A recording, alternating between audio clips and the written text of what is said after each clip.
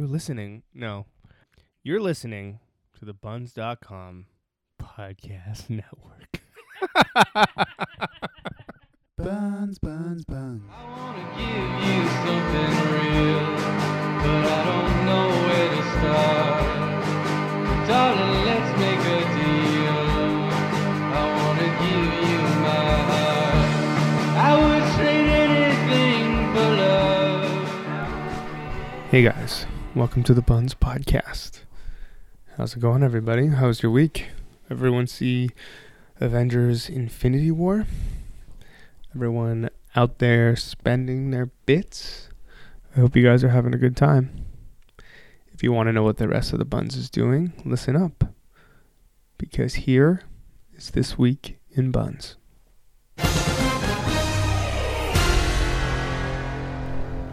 Just before we get into it today, just a quick note from us on this side. We are trying to find the best way to give you the best product possible when it comes to this podcast, and we are so very thankful you're listening. We are trying to figure out our work schedules along our other jobs and everything else. So we do promise to still give you a weekly digest of the best stories, of course, on Buns. And just, of course, when it comes to a holiday Monday, we will not be putting out episodes then. But, and this is a very big but, we'll now be putting episodes out either on Tuesdays or on Wednesdays. Thank you for being cooperative, and I hope you continue to enjoy what we do. Woo! This week in Buns, owl-loving buns. Where are my owl-loving buns at? Woohoo! They are nowhere, obviously. We're also going to talk about it getting litty up in here. And do you know what an aerial yoga hammock is? You probably do. You're on. Of course they do. You're on Buns. You're on Buns. I'm Oren. And I'm Lara. Didn't have to do that. You did not have to do that, but you did it. And I like your choice. I love your choice. Thank you. This is ISO the Buns podcast, and we tell you about the best of the best that are going on in the lives of the Bunzers. Of the Benners. And we're gonna get it going with a bit of an admin message here, because it was updated earlier this week, and Brioni, who is the queen, Our girl, says, "Hello, dear Buns. We've updated our rules section. Just make sure you read that over before you really get going on Buns, because there are a lot of intricacies on there. What it basically comes down to is just none of the isms. No sexism. No." Every ism you can think of, just don't do it. None of them. Basically. And also, if you feel like somebody's breaking the rules and things are getting out of hand, use the admin report to admin button. That is what it is there for. So make sure that you're up on that. Once again, read the rules and keep bunsing. There was another reminder, though, on here, which is another good reminder. There is no trade shaming. What's trade shaming? It's basically if you have something and someone... Wait, do you want to do like a reenactment? Okay, I'll be the poster and you be the shamer. okay. Hey guys, it's me, Monica. I just came from the office and there was a lot of sushi left over. I'll trade someone sushi for a sock. Hey, you should be giving that to the sushi people. Why you getting socks for it? You should leave it by a homeless person, or make sure it goes to a biodegradable home. What are you doing? Wow, I feel ashamed. Yeah, so that's basically trade shaming. For my So, trade. yeah. That was pretty good. I mean, once again, use your own rationale. Buns is pretty good at self-policing, to be honest, but that's what admins are there for, to kind of keep the peace, but also to make sure you know about the rules. Do you think we should just quit this and do like corporate videos that's like talks about shaming? I think that we're pretty good at it. I'm gonna say yes. Yes. I'm gonna leave my good-paying job now to do that. To pursue a life of corporate videos in the harassment sector. Nice. Speaking of admins, an admin had to step in this week for an interesting topic. Yeah. So, this woman posted sort of a ISO for hair braiding buns. Anybody do yarn braids in downtown or Markham? That's all she posted. And a few people had posted GIFs that were like, you've made a mistake, or like, knowing that this was coming. And an admin stepped in basically saying that any like ISOs for culturally inappropriate and appropriation like services such as yarn braids, which when you Google image it, the first thing that comes up are like traditional looking cornrows. It's only black women doing this. It's only black women. Yeah. And the post does say, or the admin does say, if you do identify as black, please, like, you can message me and I can allow the comments, but here's some articles to like educate you on like cultural appropriation of black hair culture. Yeah, and once again, we can hear your eyes rolling right now. Like, what are they talking about? Yeah. And that is you doing that. I suggest that you do some of your own research. Just type in cornrow appropriation into Google and just start reading. And honestly, start reading. Read stuff that you agree with, read stuff that you disagree with, but just read it all. The basic synopsis is, if you don't know and you haven't known already, I am a black person. I'm a black man. I don't see color. Okay, well, that's weird. I'm blind. Yeah, as a black person, here is a basic synopsis. And once again, I'm also on a learning curve with all this, but there's also things that I have realized. I have had cornrows in my life. Oh, I have too, but now I can't say that. You can totally say that, but if you've evolved from it, great. The basic tenets are, black people haven't always gotten the chance to wear cornrows, and when they have done it, they have been discriminated for it, looked down upon for it, maybe missed jobs because of it. And they're just following their natural hairstyle, something that they want to do. And that's something that they have been discriminated for over time. So when you come in, I'm saying you as a person that's non-black, or a person that doesn't identify with being black.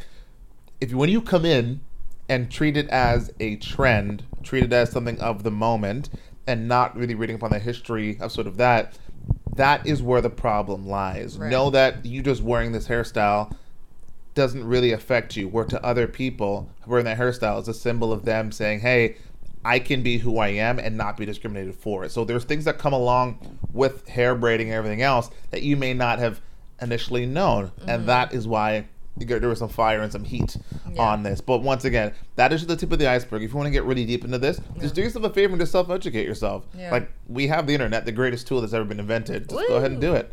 And the admin posted 3 really good articles that really break it down. So that's something definitely you should check out. I did some reading and learned some new things. Indeed. Moving on. Ooh. Ooh. Who dat? Who dat? It's some fucking pointless owl merchandise. That's not the right thing to say. That's not the right thing to say. The mic was in your mouth, so no one heard you. No one heard what I said. But Sarah posts owl buns. Apparently my fam thinks I'm big into owls. Don't get me wrong, they're pretty cool, but none of this stuff fits my aesthetic in the slightest. So she had a bunch of like kitschy owl like mugs and spoons, it looks like, and rugs and some kind of like other poster board something of owls, which is so random. However, this is just hilarious to me that her family thinks that she's an owl fanatic and of this color variety. Like, I'm just wondering, is there anything like your family thinks that you love that just they keep on buying shit for you? I mean, when I was younger, my mom would buy me stuff to do with geography. I loved geography, but then that's a weird thing I think for any kid to like. Yeah. So she was just trying to find what her passions are and support that way. But I mean, I think a lot of people out there, their parents think they like something and they keep buying it for like year after year after year, and they'll have the heart to tell or their grandma.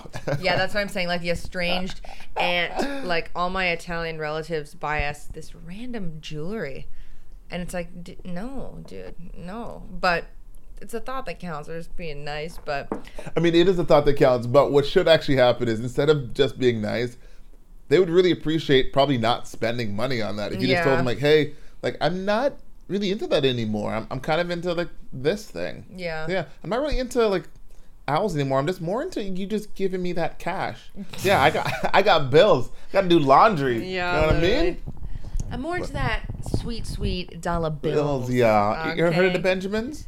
Also, did you hear about what the U.S. is doing about Benjamins? No. So, in the $20 bill, it used to be Andrew Jackson. Okay. It's now being changed to Harriet Tubman. No way. I thought it was a lie, but it's true. It might take a bit longer, but yeah, Andrew Jackson's out. Is there a reason why they chose Andrew Jackson? Well, Andrew Jackson was just like a really famous white dude, you know? Yeah. What was I don't know if Andrew, I mean, he was a guy who like died in a battle. I think he died in a duel, if I'm not mistaken. Like, Ooh. yeah, Andrew Jackson. I think he fought. I could be wrong, but I'm pretty sure I'm right. He fought in a battle, not knowing whatever war he was in had ended because time takes a long to like the message took so long to travel back then. Dude was still fighting. Like straight up just died, just like doing duels.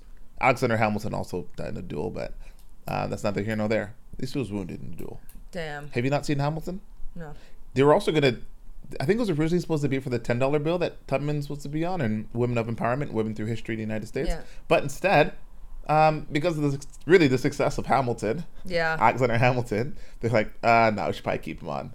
Yeah, Lin-Manuel Miranda was like, yeah, single-handedly made the U.S. change the decision. But Jeez. regardless, let's go into things that matter, like this cool Airstream, which we talked about before, and it's come back on. Airstream. An Airstream. It's like a Winnebago, but with wheels. But Oh, yes. Sorry, it's like a Winnebago, but it's not self-driving. It's like a trailer to hitch onto your car. Right. Mm-hmm. The earlier in the like spring. Or Yeah. no, sorry, the summer, right? Of Yeah. last year. Because it's an Airbnb that this woman has, like, she's renovated her vintage trailer, and it's in Prince Edward County. Oh, and right.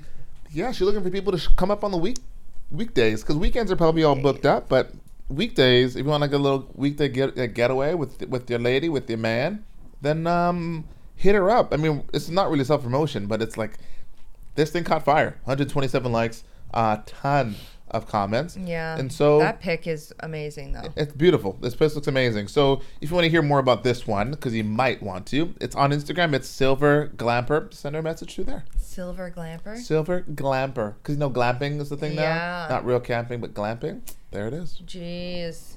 Glamping. So we got some really interesting item here from Marnie. Spring is in the air. Get your bun in the air too. Oh my god, that's kind of funny. Get your buns in the air too with these aerial yoga hammocks. So obviously, because Buns is so free-spirited and open and like very like zen people, we all know what aerial yoga hammocks are. But if you're not, like me, They're what are they? They're basically silks. Yeah. literally, and and for me, I didn't know what a silk was even when you said that. But they're like the classic like cloth things that hang from the wall that you like kind of twirl yourself around and like do crazy like acrobatics. Yeah. But this is air yoga, yeah, essentially. If you've ever seen a Cirque du Soleil, there always has the best silks in there. Wait. Were you the singer in Cirque du Soleil?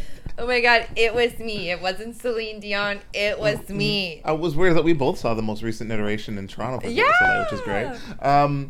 But this one looks a little bit different just because the reason I think it's called a hammock is because it looks like it's tied at the bottom. Yeah. That's what I'm sort of figuring out right now. But yeah, if you work in a pretty free workplace, or I guess if you like have a really stable roof that you want to hang from and just chill out and stretch, this looks pretty badass. Yeah. I'm not gonna pretend I don't think this is cool. Yeah. I think it's a tad bit unpractical. Yeah. But yeah, if you just want to stretch and chill out and Do some yoga mid-air. yeah, feel like you're falling. She only wants a large house plant, so PM that girl. PM that. PM that girl. And PM this next post by Berkeley, because Berkeley's like, yo. I think Berkeley's a woman. Sorry, Berkeley. Berkeley's like, hey, I'm moving. I need a new place for the sign. It's hand painted. And it's one of those signs that go above your door frame where you're walking out is like, hey, may the breeze take you to wherever you need to go. Or like, thanks for great. coming and the family loves you. Yeah. You know those weird signs? Yeah. This one is great. It's hand painted and it says, it's lit fam. Ooh. It's lit fam. Yeah. Which is amazing. And if you didn't know what that means, then you'd be like Joe Blogs in the comments. Poor Joe. Who's like, hey, what does it mean? And then Lior says, it's announcing that something is ablaze. Joe says, thanks for that. I guess I'm just too old. Aww. Lior says, don't trip, dog. I'm all up on the pyro slang. So Lior's kind of wrong on this. Yeah, like that's not what that means. Things are ablaze. Things are ablaze. Buddy. Things are ablaze. That's pretty inaccurate. Yeah. Let's break this down. It's lit fam. For those who don't know, this basically means that in the group of people that you're with, that you enjoy their company, Fam. there is likely a party going on that's usually induced by alcohol. Lit. And it's a good time. Lit. Yeah, it's lit, fam. It's It's expressing that you're having a good time with people you love. Yeah. That's it. Wow. I love that breakdown. Yeah, and I'll be here for all of your slang breakdown. Hi, it's Oren for your daily slang breakdown.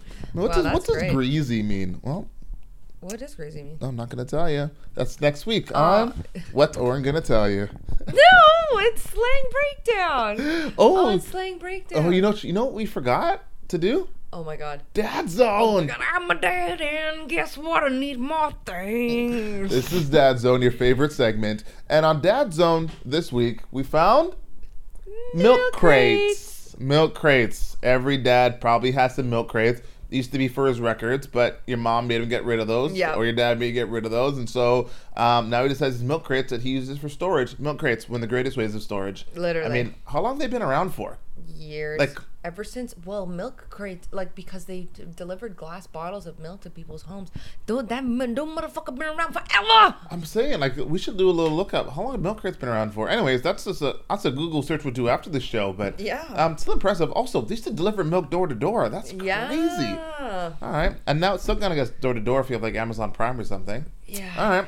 Well, that's been Dad Zone. I'm a dad, and I got everything I need now. You're gonna tell us about Bye, a Dad. you're gonna tell us about a Photoshop. Oh, you bet. So Sarah Yo, number one, greatest last name I ever saw in my life. She posts, I have no idea how Buns works with Photoshop requests, but can someone help edit this guy right out? So basically, it's a very sweet picture of Sarah Yo and her daughter is holding their little bunny. They're taking a selfie. And who is beautifully placed right in the background is a photo bomber of this guy drinking a Stella, just smiling with the biggest grin. Okay, and she's like, please Photoshop this guy out. So obviously, as we know what happens with Buns, this thing caught fire and had some amazing results. My favorite one being, instead of cropping out the guy, they put Freddy Krueger with or is it Jason? Jason, I believe. Damn, it's Jason with the hockey mask, the goalie mask, literally about to get them, which was hilarious. You could also just crop this image. Yeah, this is one of the Photoshops. Like, just do the crop. Just crop it, bitch. Because you won't, if you do it properly, you won't even cut out the little daughter's ear. But there's some other really good ones where they put the bunny on the guy's face. There's some really good ones here. It's pretty solid. Something that we realized as well, it's just so amazing on the internet that I'm not sure how difficult it is to just take out that guy in the background photo. Yeah. What I do know is it seems as if a lot more work goes into making this into a joke than it would be just to remove that person. You're so right. And I love that. Yeah. Somebody going the extra mile for something that clearly is just for the joke. Literally. Amazing. The internet, you guys remain undefeated. And it's so funny you say that because you're right. It's probably so much harder to make something that's good that people will actually like and laugh at than actually edit it out. Actually fixing the problem. Literally. Maybe there's more payoff in the joke than there is paying off for helping this person out. I don't know what their motives are. Yeah, I don't know what they actually go by, but it's beautiful. The internet is wonderful. It's a beautiful thing. Quick update. No update. No, this is. I was like, yes. This was kind of weird on Buns this week. Just a lot of mannequins. That's just kind of it. There have been at least more posts now of mannequins than I think I've ever seen on Buns. So, there's that. So Mannequin City. If you want a mannequin, hop onto it right now because those things City. are not cheap. So go get it. A city full of mannequins. Silly for the mannequins. It's a mannequin city. Everyone's so stiff. Okay. You found a post. Everyone's so stiff. That's awesome. Everyone, you found a post of things people may have found in their closet that you can relate to.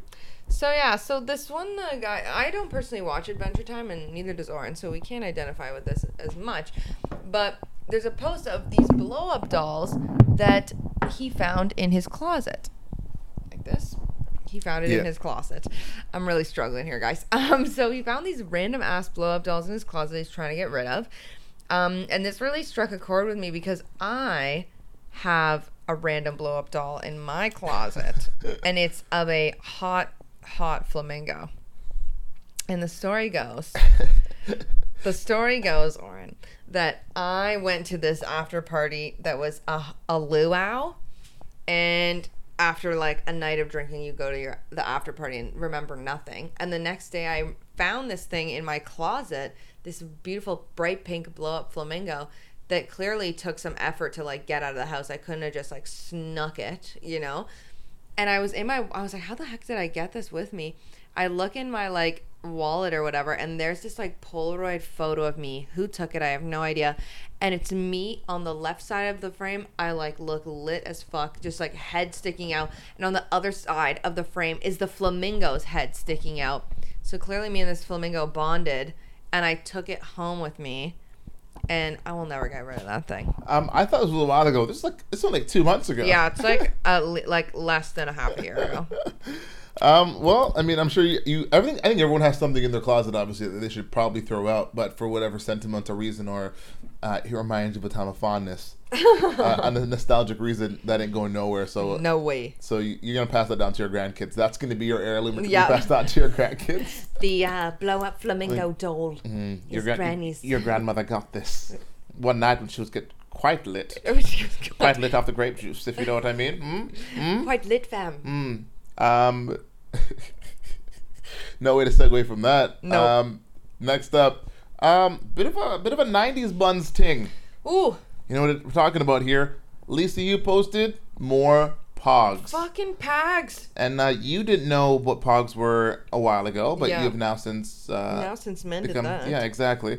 But it's also a fanny pack, and if you've been paying attention to culture over the past couple of years, fanny packs making a rise back. Making a come biggity back. And this is a I like rise back. Comeback sounds cool, but rise back, I like that as a word. Is that new? No, I just made Did it up you right just now. do it? Yeah. Okay, hashtag Trademark. rise back. Hashtag rise back. Also, rise back also sounds like a movement to overthrow somebody. Yeah, rise to back. overthrow chiropractors. All right. This is a leaf fanny pack. It looks kind of old school. Looks like it's kid size. Looks dope. Yeah, man. Looks dope. Get yourself a fanny pack. I got mine in Korea. Mine is slick yours is AF. cool. You saw mine. You haven't seen mine. It's in my car, but it's just plain black. It's plain black? Nothing cool. But the fit is really nice. The fit is real. And it's key. A good fit of the fanny pack. So key. So key. Anywho. Went off by saying this. If you don't know, Buns Flea number 7 Whoa! is happening. And it's usually at the Gladstone. The venue has been changed to the Rec Room in Toronto. Goodness. So right beside Steam Whistle, right in front of the Rogers Centre there. It is happening on Sunday, May 27th from 8 a.m. to 6 p.m. Yeah, if you don't know, it's at 255 Bremner Boulevard in Toronto. Just Google the Rec Room in Toronto and you'll definitely come about it. It's by the Steam Whistle thing you right said, by Steam Whistle, yeah. And so this is the first Buns of 2018, first Buns Flea of 2018. Wow. And all the vendors have been booked as well. It is an open zone, local eats, obviously some delicious food, participate in workshops, and trade in the open zone and more. It is going to be crazy because you bring all your stuff and hopefully you can trade some things. Yeah. I think that this one, the Rec Room, is a much bigger space than Gladstone, and I think it's gonna be really interesting, especially you saying there's food vendors. Yeah, it's gonna be dope. So this is like a much bigger scale. That's really exciting. So mark on your calendars. You and I will both be there, which is great. And we will see you. We will see you soon. I've been Oren. And I've been Laura. And peace out. Bye. Too much shit in your apartment? Get rid of it today on the Buns app. Available in the App Store, Google Play Store, or online at buns.com. All right, so you know what time it is. It is time for Ask Boris. If you ever have any questions, you need answers, any life dilemmas, any how-tos, any whys, anything, email askboris@buns.com and he will answer. Here he is.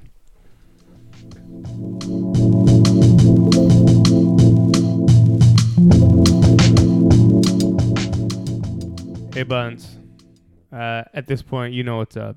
This is Ask Boris 4. right? It's been 4? 4? I think so. It's Yeah, this has got to be 4. So, yeah, go for it, man. I won't hold you up. So yeah, you know me by now. If you don't, I'm your boy Boris. You got questions, I answer them. As I just told Koji moments ago, I function as a sentient Google function, but it seems like some people take great solace in having a person tell them these things instead of the internet. So, without further ado, and because I'm done selling myself short, we'll get into this week's theme. Let's do it. According to popular demand, y'all wanted to know about how to fix your broken shit. You got a hole in your wall, your sink's leaking, your relationships are falling apart. I can't help you with the last one, but the first two, they are within the boundaries of this episode. So, this is Ask Boris, do-it-yourself and maintenance. On my end, I love working with my hands. I have been a metal worker for like 10 years in an artistic as well as like a technical, like a machinist way. I like fixing things, repairing things, making things that don't work better, making things that work okay, work great. And if it won't work at all, then it's kind of fun to take it apart and see what's going on. So, got a natural inclination for tinkering and repairing and mending. So, yeah, this is definitely up my alley in a way that it might not necessarily other be for other subjects I'm still knowledgeable on. So you're a handyman around the house? You could say that, yeah. Nice. Well, you can visit me anytime, man. Yeah. No. When I've looked for apartments, it's definitely like actually legit been like an asset. Like it's like I'll mention like, oh yeah, I got tools, I can fix stuff. I do maintenance on my own rental place. Like the landlord, she's for some reason she seems to like that. No, it's my jam. Nice. So normally I'm just talking authoritatively at length about things I have like zero actual authority or position to speak on, but I think this is something where I've got like a little bit of a claim to it. So, the stuff you're waiting for, the questions. First up, Jeannie Paulus asks, the oven in my apartment doesn't seem to work properly. It has 2 hot bits, but they don't heat up at the same time. Do I have to fix it, or does my landlord? So, to answer your question, 2 parts. You have... First, I'm going to deal with the landlord part, because that's kind of good to get out of the way before we get into other questions. Because a lot of you listening are going to be renters, right?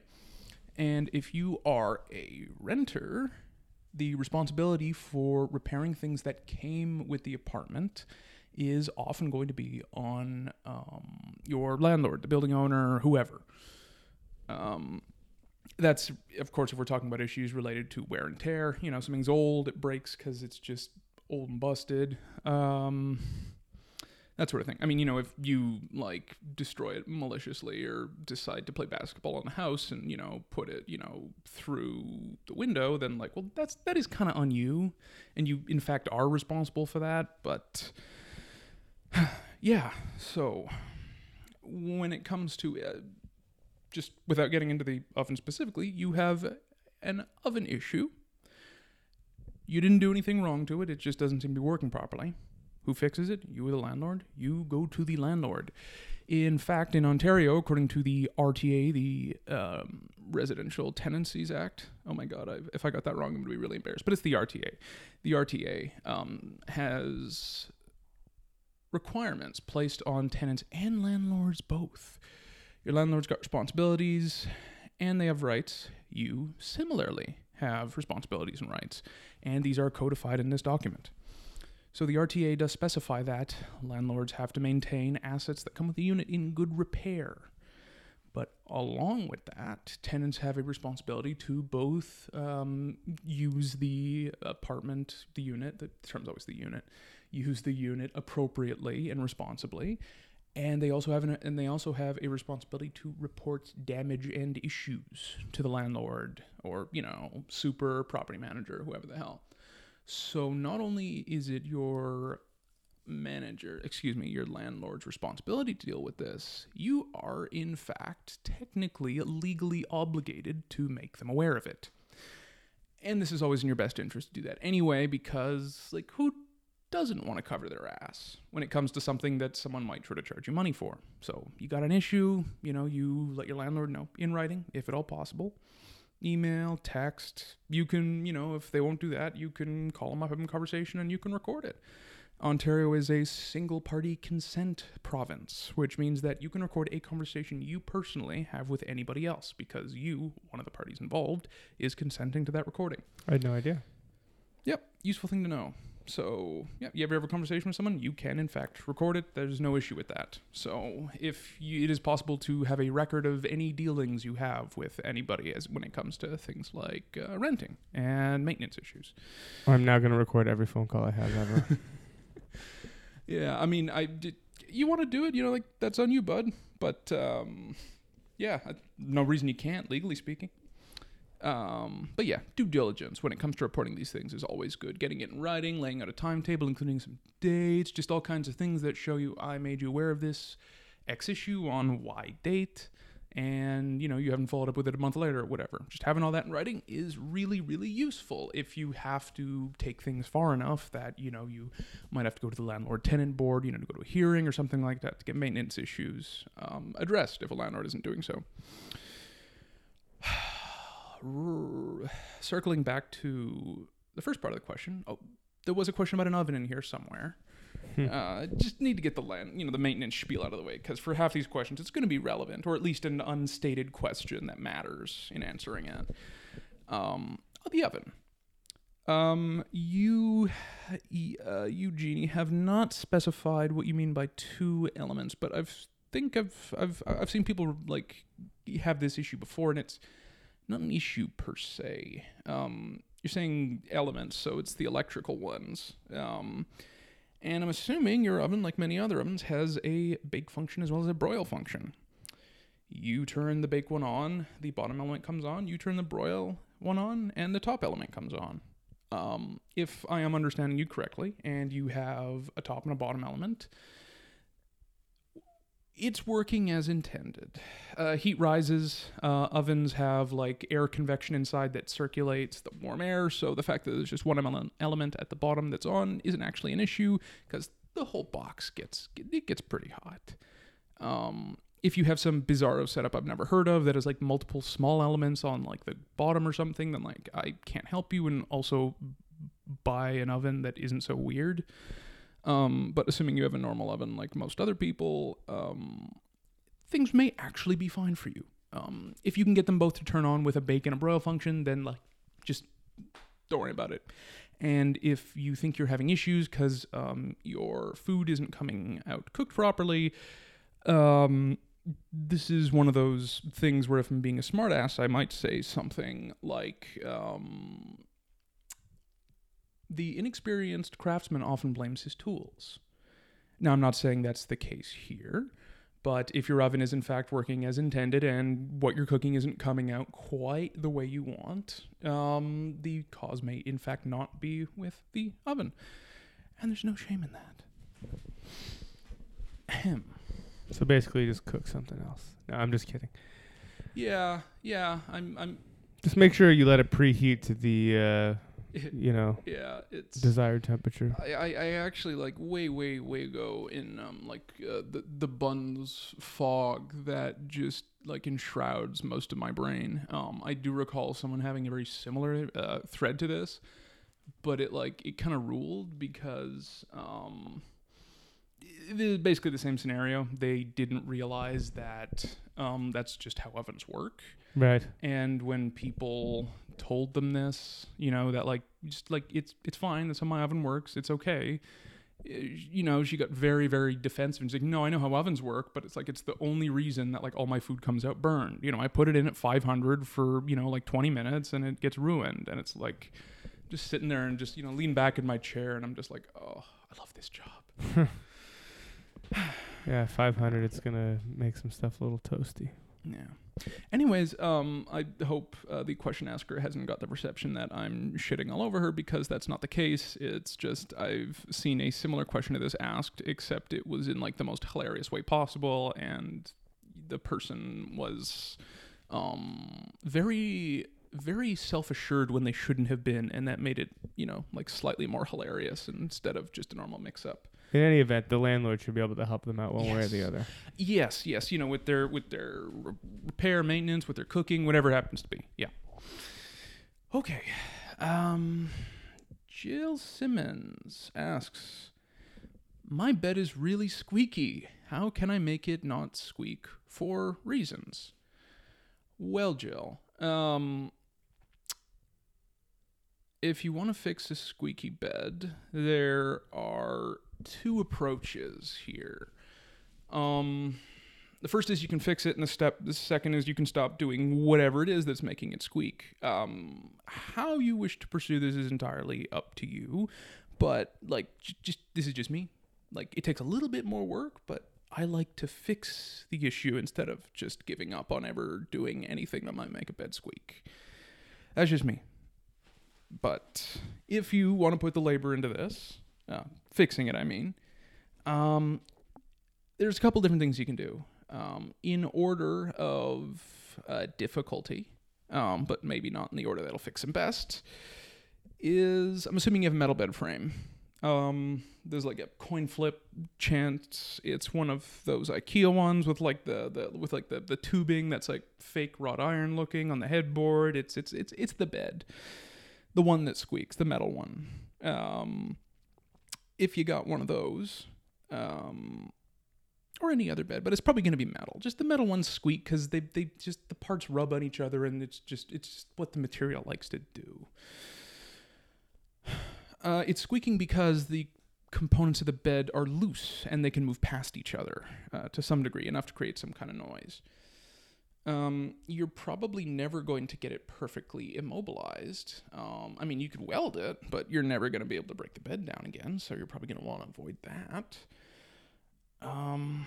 So you can do 2 things. You can either make the frame much more rigid without doing it permanently, or you can make the noise go away while letting it keep rubbing. The easiest thing you can do is just tighten it.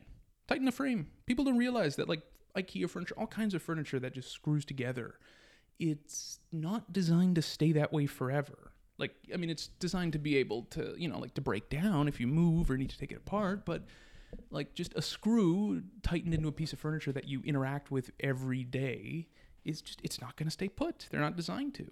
If you wanted them to, you'd have to use some kind of fastener device that holds them there. And those really do exist, like Nylock nuts, for example. If you got a nut, it's it's just a nut that has like a nylon insert thing, and it binds really tightly to any bolt you screw it onto, so it's not going anywhere. You can get thread locker compound, $5 at the hardware store, and it'll just lock every screw, that kind of thing.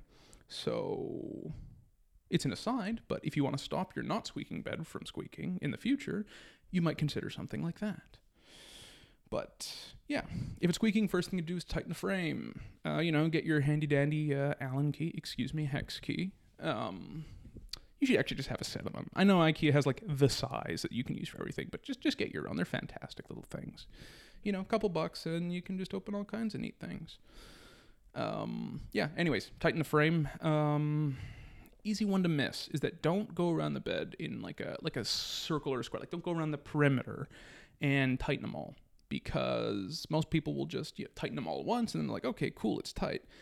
But if you go back to the first nut that you already tightened after that and try to tighten it, you'll almost always find that it's loose again. And it hasn't loosened per se. It's just now that you've tightened everything and pulled it all closer together, stuff that seemed tight at first now has room to move. So this is something you learn if you I'm a machinist now, and this is something that you have to do whenever you're assembling or disassembling, or only when you're assembling things where this is really important, where getting everything clamped down nice and level and consistent is mandatory.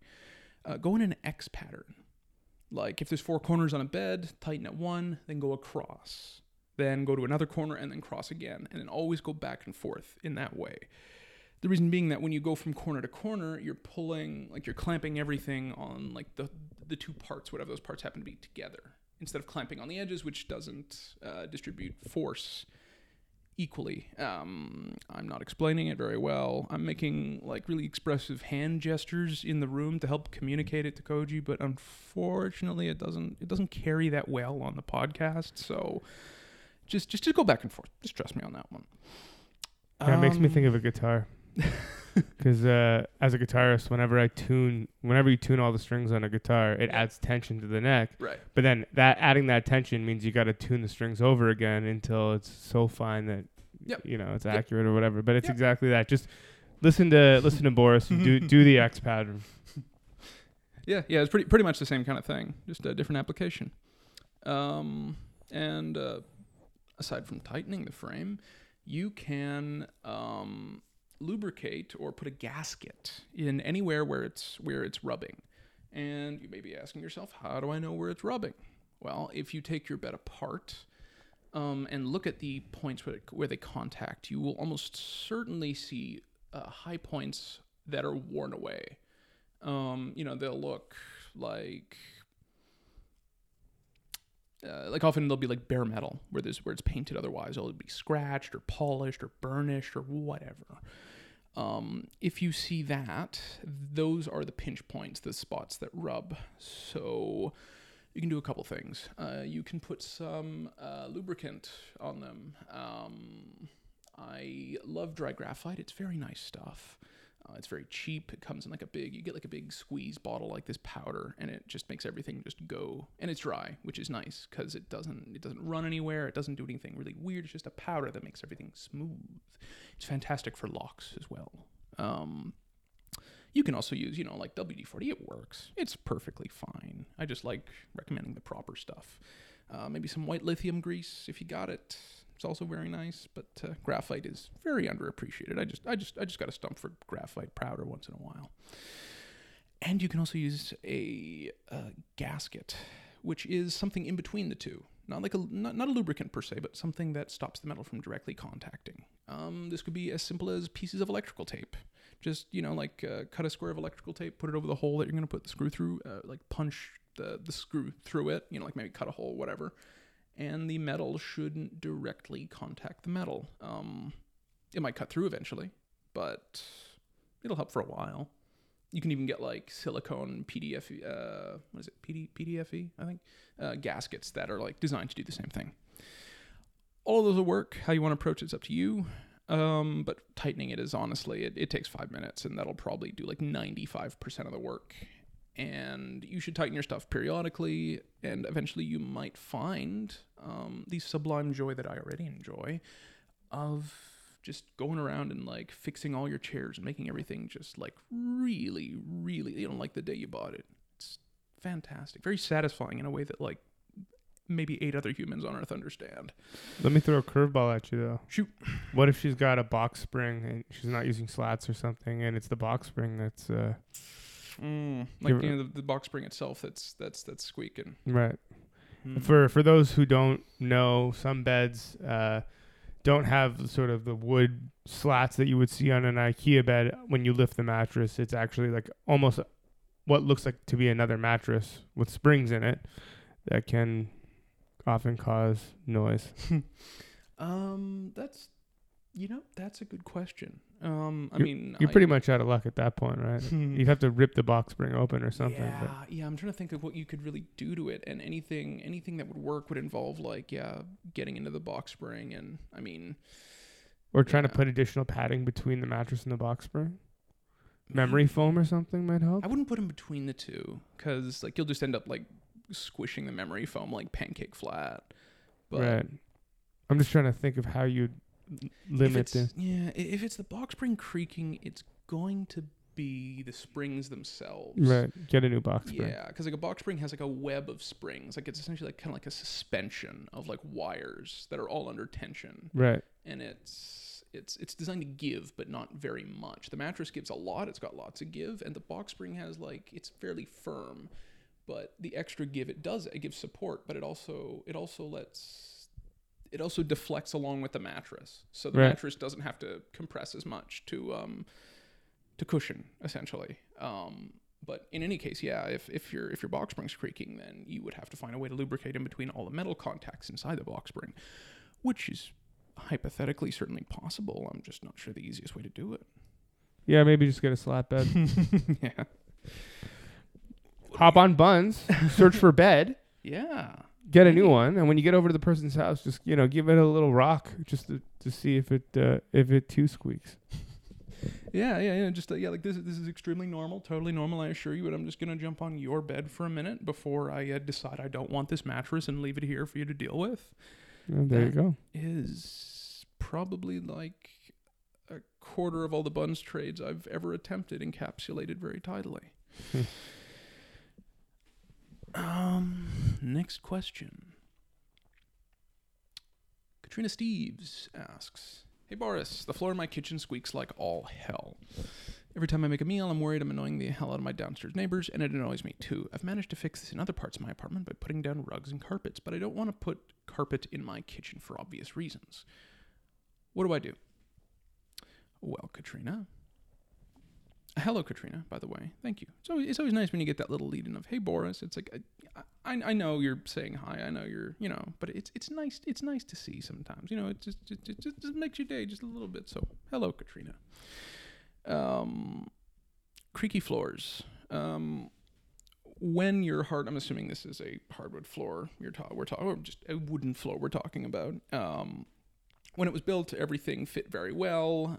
The construction was good or good enough that this wasn't an issue, but wood being organic, over time it shrinks, it shifts, nails and screws get loose, and nobody's around to fix these things or restore them.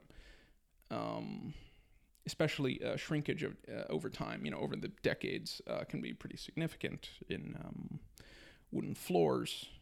And what you end up getting is that the subfloor, in most cases, like there's all kinds of reasons they can rock, but like the ones that I've run into a lot, is where the subfloor, that the visible floor sits on, lifts away, or at the very least becomes insufficiently attached to the joists that run underneath. If you, in an older house, like I'm looking at like my apartment floor right now, and you can see where the joists are because there's spots in the floor that are higher than the rest. Like there'll be spots that kind of run straight, and there's it looks kind of like a dome, kind of like a very gentle speed bump. And that's actually where the joist runs, because those spots in the floor are supported for, decades, people walking on them, and the parts in between aren't, not so well anyway. For the layman, your floor just has a bunch of wooden beams running across it in a certain direction. Bingo. That hold up smaller, thinner pieces of usually wood or something that hold up the floor. Mm-hmm. Yeah. And when your floor was built, all these things were fastened together very tidily, and over time this might not be the case, which results in creaking. So, most of the good ways to fix this, unfortunately, require access to the subfloor or access to the ceiling in the unit below. In a rental apartment, obviously, this is never really going to be practical. I mean, if you somehow know that, a maintenance guy or your landlord is, doing work inside the ceiling below you, it's one of those things where, it wouldn't hurt to ask. Like, everybody involved would, freaking love it if you took 5 minutes to address this issue, which we'll never be able to address again. But that's not super common. You can do stuff from the floor. It's just not an ideal situation. All of them involve nailing down through the floor into the joists. So you got to find the joists first. If you can't find them visually or just by walking, the places where the floor sags the least, you can use a stud finder, just like you would for your walls. An electric stud finder, should be able to pick out the nice big joists in there from the much thinner subfloor. once you find your joists, you get finishing nails. You can get them at the hardware store. If you don't know what they are, just ask. They are pretty long, very thin, and they have a small head on them. They're thin enough that they won't split the wood, which is important here. And they're easy to drive. And generally, there's two types of way it can lift off, and like the reasons why and how aren't so super important, but the ways you fix them are slightly different. If the issue hasn't progressed very far, you can often just drive a nail straight down through the floor into the joist, and test it afterwards. You know, if it doesn't squeak, then you are good. Don't worry about it. If it squeaks, but more importantly, if whatever movement is causing the squeak, you can still detect. That's where you have to nail with a little bit more forethought. Basically, how can you, standing above, pull the floor and the joist together? It's a puzzler. So I'll tell you how. Instead of driving nails straight down, get two nails and drive them at 45 degrees towards each other. Now, that sounds strange, but like imagine driving the two nails, like say like an inch or two apart, down with the tips towards each other. Like you were trying to make a V with the nails, essentially. Yes, but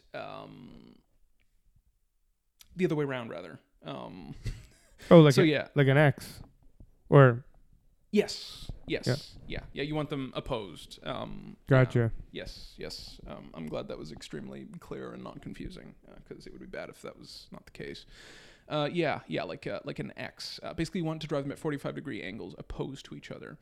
And what this does is, once you've driving one of them isn't enough, because it can still pull out, like on that axis of the nail you've just driven.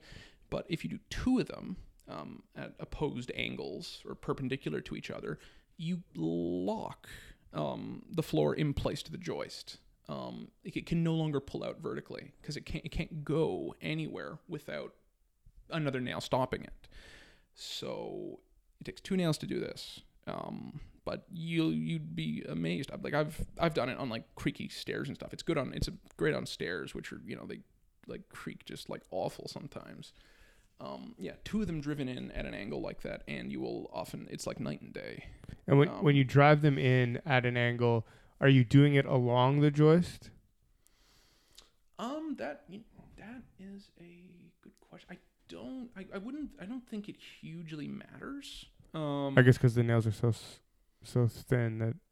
Yeah, like as long as you can hit the joist, consistently, and you're not like driving it through like a quarter inch of just the corner of it or whatever. Then right. I can't imagine there being a huge issue.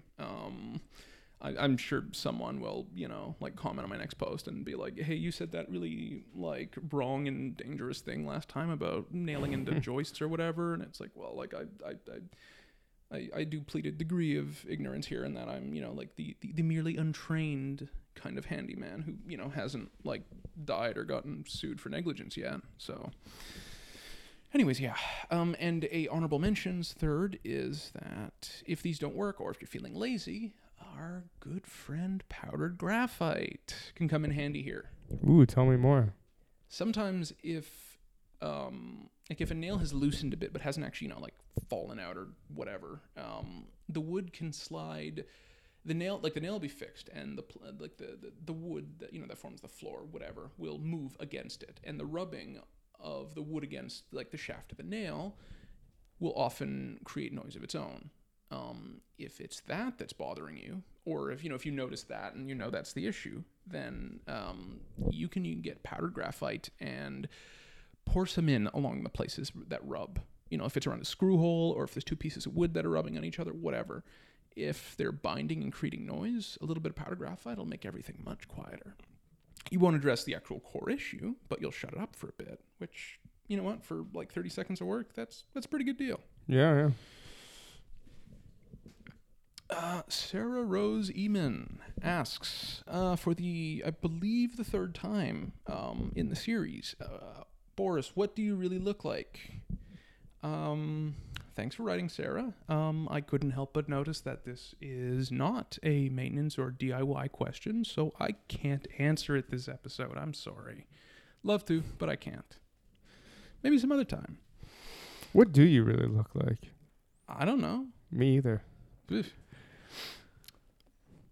Maybe one more. What do we got? Oh. Lisa Scarpiti asks, "Hi, Boris." Hello, Lisa.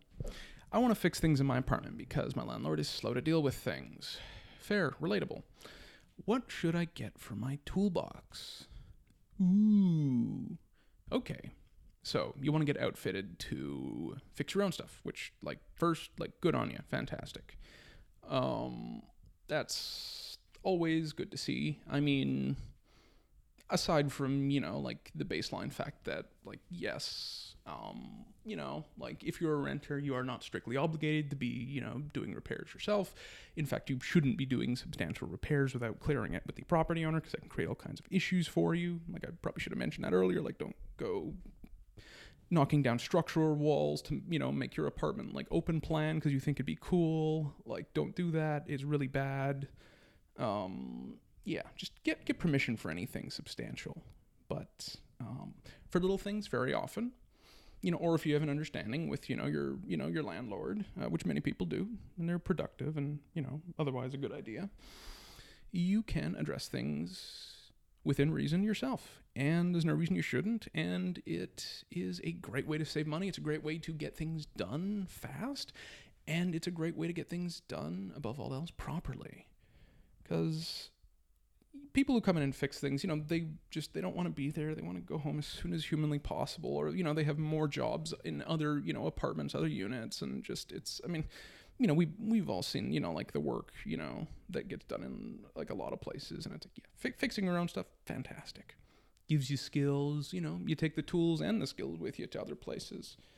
And you take your time to do it right. Exactly. Yeah.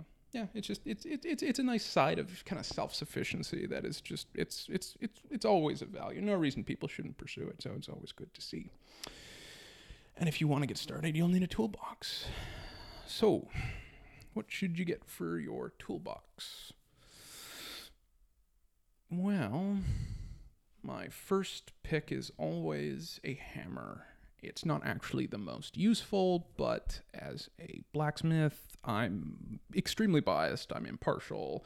I make no claim whatsoever to objectivity here when I say just everybody needs a hammer. Get a hammer, nice weight, solid construction, good steel, nice reverb, bounces off the anvil well. If you don't have an anvil, just should be a nice hammer.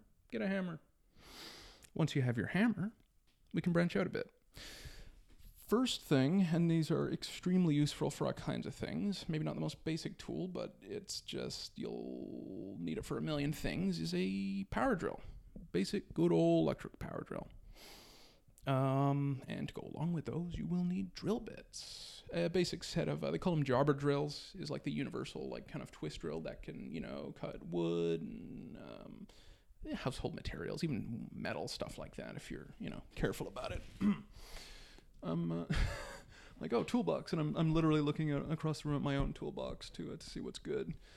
So yeah, we got the basic electric drill. Yes, if you need stuff like this used, often you can get very good tools for very, very cheap brand name stuff. Just a lot of your Milwaukee and your prominent brands, Hilti, stuff like that. They never break down. They got replacement parts. But if you want to cheap out, go to Princess Auto. Good Lord, Princess Auto's fantastic. That Power Fist, like, generic garbage, like, branded Chinese stuff is cheap. It's god awful, but it gets the job done well enough most of the time. And for a tool that you can't get for that cheap anywhere else, that's pretty good. There's also Canadian Tire's Mastercraft. There is. Usually not too expensive. Princess Auto, not downtown in the city, so this one might be a bit of an ask, but Princess Auto does have one huge redeeming feature that makes me recommend it above your Canadian Tire every single time without fail, and that is their return policy. I did not anticipate doing like a stumping for a big box store today, but I do gotta say, Princess Auto, they have a no questions asked satisfaction return policy that like actually isn't bullshit. Huh. In the sense of like I've gone back with stuff that I bought like literally like a year and a half before, and I'd clearly used it extensively, and I was like, I don't like it, and they just give you a refund. It's Wow. like, that's not even fair. Like Crazy. yeah, like I would say like probably don't go overboard abusing it, because I have heard of them like intervening with people who are clearly gaming the system. But on the whole, it's you might as well have insurance in anything you buy from there. It's a sweet deal. That aside, very cheap stuff. Go there; it's nice to browse, etc., etc. Back to the toolbox. Once you have your drill, screwdrivers. I like manual screwdrivers, honestly. Of course, you can put screwdriver bits in your drill, but a nice manual screwdriver with all the different bits. You get your selection, and you get like 80 different bits, and the handle and an extension and all that stuff for like $20 or whatever. It's a good deal. If you need to drive screws, which you almost certainly will, you'll need a screwdriver. A lot of the time, power drill is what you want to work with when you want to do stuff fast, but sometimes you'll put a screw into a weak ass plaster wall, and it'll just tear everything out like it wasn't even there, because the drill's got torque you don't realize. Being able to hand drive stuff or remove stuff like slowly and carefully is often important. So Side note on the drill, maybe spring for one that has a hammer option if you can afford it, because you never know what you're going to be driving into. smart. Yeah. I should say this is also unit dependent. Know your deal before you go and buy tools to interact with that deal, because, for example, if you have if you live in an apartment or a condo that has concrete walls, you want to drill a hole to put up a TV stand or something like that. Your normal drill will not cut it. You will not be able to. You'll ruin your drill bit, and you'll just get frustrated and like wonder why the hell this is so difficult. For stuff like that, you'll need a hammer drill. So to my shame, I'll admit that I don't have one, but it's mostly just because I've never really had need. I'm sure I will, and then I'll be really frustrated that I didn't spring for one, but I'll cross that bridge when I come to it. Yeah, I have an old brick house, so it was a necessity. Mm-hmm. What do we got? Drilling and driving screws and fasteners. A level, like a spirit level, maybe a square. Like it'll often come with. So a spirit level is, you'll often see them. It's like a tube of liquid, and it's got a bubble in it, and it'll have some markings on it. Or it might even be what's called a bullseye level, which is round, and it has like a bullseye of markings and a little bubble in it. If you want to ever in your life hang a picture that's a square and isn't hanging at a weird angle, don't eyeball it. Just use the level. Put shelves up, you'll put them straight. Things won't roll off them. It's better for everyone involved. They're cheap. You will wonder why you didn't buy one earlier. Tape measure. You cannot buy furniture without knowing if it's going to fit through your awful tiny little entranceway and the 90-degree turn that even you have difficulty navigating, never mind a full-size couch. You need a tape measure to be able to measure things to know if any of that'll work. And it's super useful for basically everything else. You want to rearrange your room, you want to make a change in your life, in your space. You can measure everything to see if it'll fit in the way you're thinking. It's nuts. It's fantastic. Yeah. I like razor blades. Flat ones, the single-sided ones, scrapers. Anytime you get a label on it, this is hardly DIY at this point, but I was just thinking just how did I ever get by? You got to scrape labels, stuff like that. Having something to do paint, off a window, whatever. Just having one or two on hand is, I really nice for that. And they cost nothing. If you can buy a pack of 5 for less than $1, so it just makes sense. Hot air gun. I like hot air guns. They're underappreciated, and to be fair, a lot of people will never need one, so I'm maybe going on a weird tangent, but if you ever need to remove paint, labels, anything like that. It is essentially a hairdryer on steroids, but much smaller. Exactly. Yeah. Anytime you got to do like any stripping or removing of anything, which you might not, but if you do, they are very, very useful. Also, if you ever put the plastic up over your windows in the winter to save on energy, the insulating film. You shrink them with a heat gun, and it looks very good. I think you can do it with a hairdryer too, but it doesn't work very well. They don't get hot enough. Maybe a glue gun and duct tape. Those things always come in handy when you're doing DIY projects. Why not? This one isn't a tool, but it's a consumable, and it's a good one. Spackle. Just just with wall putty. It a little tin of it'll cost you like nothing. It's just cheap as sin, and it's how you fill nail holes. If you've been, oh my God, I'm looking around the room now, like the nail holes from like the last tenant that I still haven't filled, and it's like I actually do look at them every time I come in this room, and I haven't dealt with them myself. So, don't live vicariously through me. Fill your nail holes. And you can paint over them afterwards. If you got matching paint, you can color match it or whatever. You don't even really need to match it, I mean, if you're living in a rental or whatever, then, landlord will appreciate you filling the holes, and, they're probably going to be repainting at some point. So if they got to do touch-ups in between tenants, whatever, like, they'll do that. What else? What do you got in your toolbox, Koji? One thing that I use a lot that not a lot of people would think to use a lot is a soldering iron, solder, maybe some heat shrink or whatever, but not just for electronics. I mean, it's great for electronics if you want to solder things together, but say my girlfriend comes home and the clasp on her necklace is broken. Bingo. Just a tiny amount of solder and a soldering iron, and it's all back good as new. So it might be worth looking into. Just be careful, you might burn yourself. Other than that, I think I have mostly just the stuff that you mentioned. I mean, I have some saws and table saws and whatnot, but that's when you're really getting into some serious DIY projects. Like I built some shelving units in my house and whatever, but I think really the stuff that you mentioned that's like the core. With those things, you can do a lot. I have a little hex key Swiss Army knife. You were talking about hex keys earlier. That definitely comes in handy as well. Yep. Yeah. If you don't have like a proper toolkit, a not bad compromise if you like just really don't have any tools is just like a multi-tool.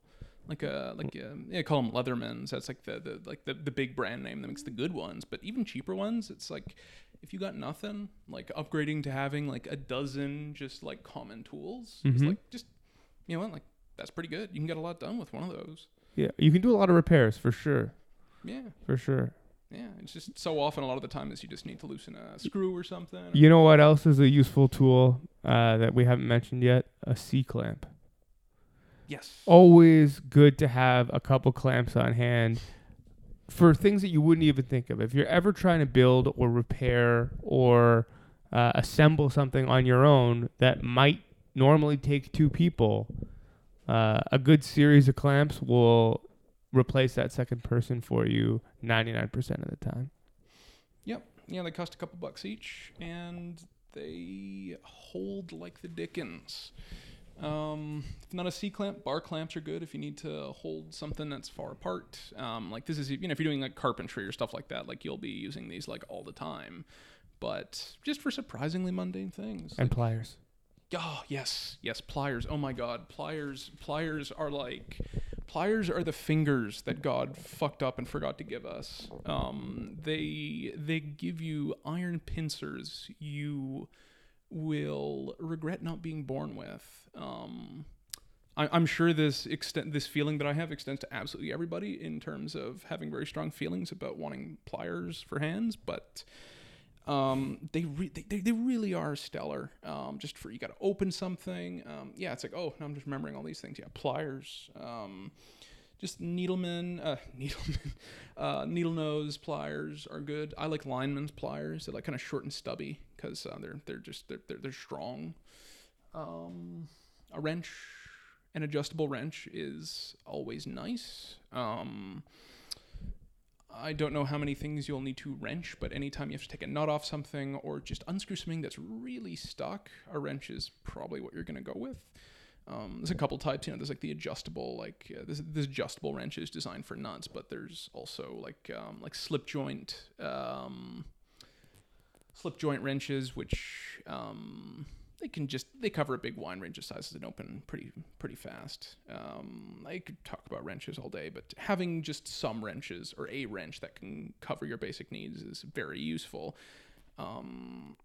You don't realize how desperately you need to, say, be able to shut off a stuck water valve or something until you are like watching your unit flood or something, Right. and suddenly have no means to fix it. So yeah, having something like that is always very, very useful. Underappreciated, not really a tool per se, but like have it. A drain snake. Oh, yeah. Yep. Yeah, definitely. It's like Great tool. You're showering, and then you realize you're like standing like ankle deep in water every shower, and it's like, why could this possibly be happening? And it's because a entity of hair and malevolence has taken up residence in your shower drain, and you have to go and kill it. And it's never fun, but it's satisfying. You won't admit it because it's disgusting, but it is very satisfying to just pull a huge, gnarly, like loogie of like human residue out of your shower. Just unclogging something in general is just very satisfying. Yeah, and then everything works so well, and it's like, oh, fantastic, yeah. But 90% of the things that people go with like Drano for are things you can just snake and like get it over with like much more like effectively. You just have to look at what you're doing, which people don't seem to like, but like, yeah. They cost almost nothing. The flexible plastic ones, you can get them at the dollar store. Just have one. If you don't have a plunger, go buy a plunger, please. The appropriate plunger, first of all. If you're plunging a toilet, you don't want the one that's just kind of dome shaped. You want the bottom to have a little bit of almost like I don't know what you call it, like a little nipple or something. It's like so it's still dome shaped, but the bell, yeah. Yeah, the bell. Yeah, it seals, to the toilet hole, whatever you call it, down in the basin. Yes. I'm assuming you have a plunger already, but like if you moved into your dorm a week ago, or you're just like taking a while to get your shit together, there's no shame in that. But like, oh my God, go buy a plunger, because like you will need one and you'll be so sad. The last thing I would suggest is an extension cord. Yeah. Yes, an extension cord. For use of all of your tools, because you will notice that things like drills have a very short cord because they expect you to be using an extension. Yeah. And the minute you have to use anything like that, you will suddenly realize that all the outlets in your apartment have become extremely inconveniently placed while you weren't watching. And extension cords. Useful for all kinds of things. Anything else? I can't think of anything, honestly. That's pretty thorough. So Lisa, I hope that has set you on your way. And to other listeners, I hope you all consider yourself enriched and better equipped to deal with the world, your apartment, and your hideously clogged toilet. Yeah. Right. Tell us about your DIY projects. Email us at askboris@buns.com. And, of course, if you have any other questions, shoot them along. Yes, and we will tackle them in a future episode. Or I can even just get back to you right away. Sometimes people email me and, they want private advice. And it's like, well, that is also perfectly okay. Just if you got words for me, I want to hear them. That's all.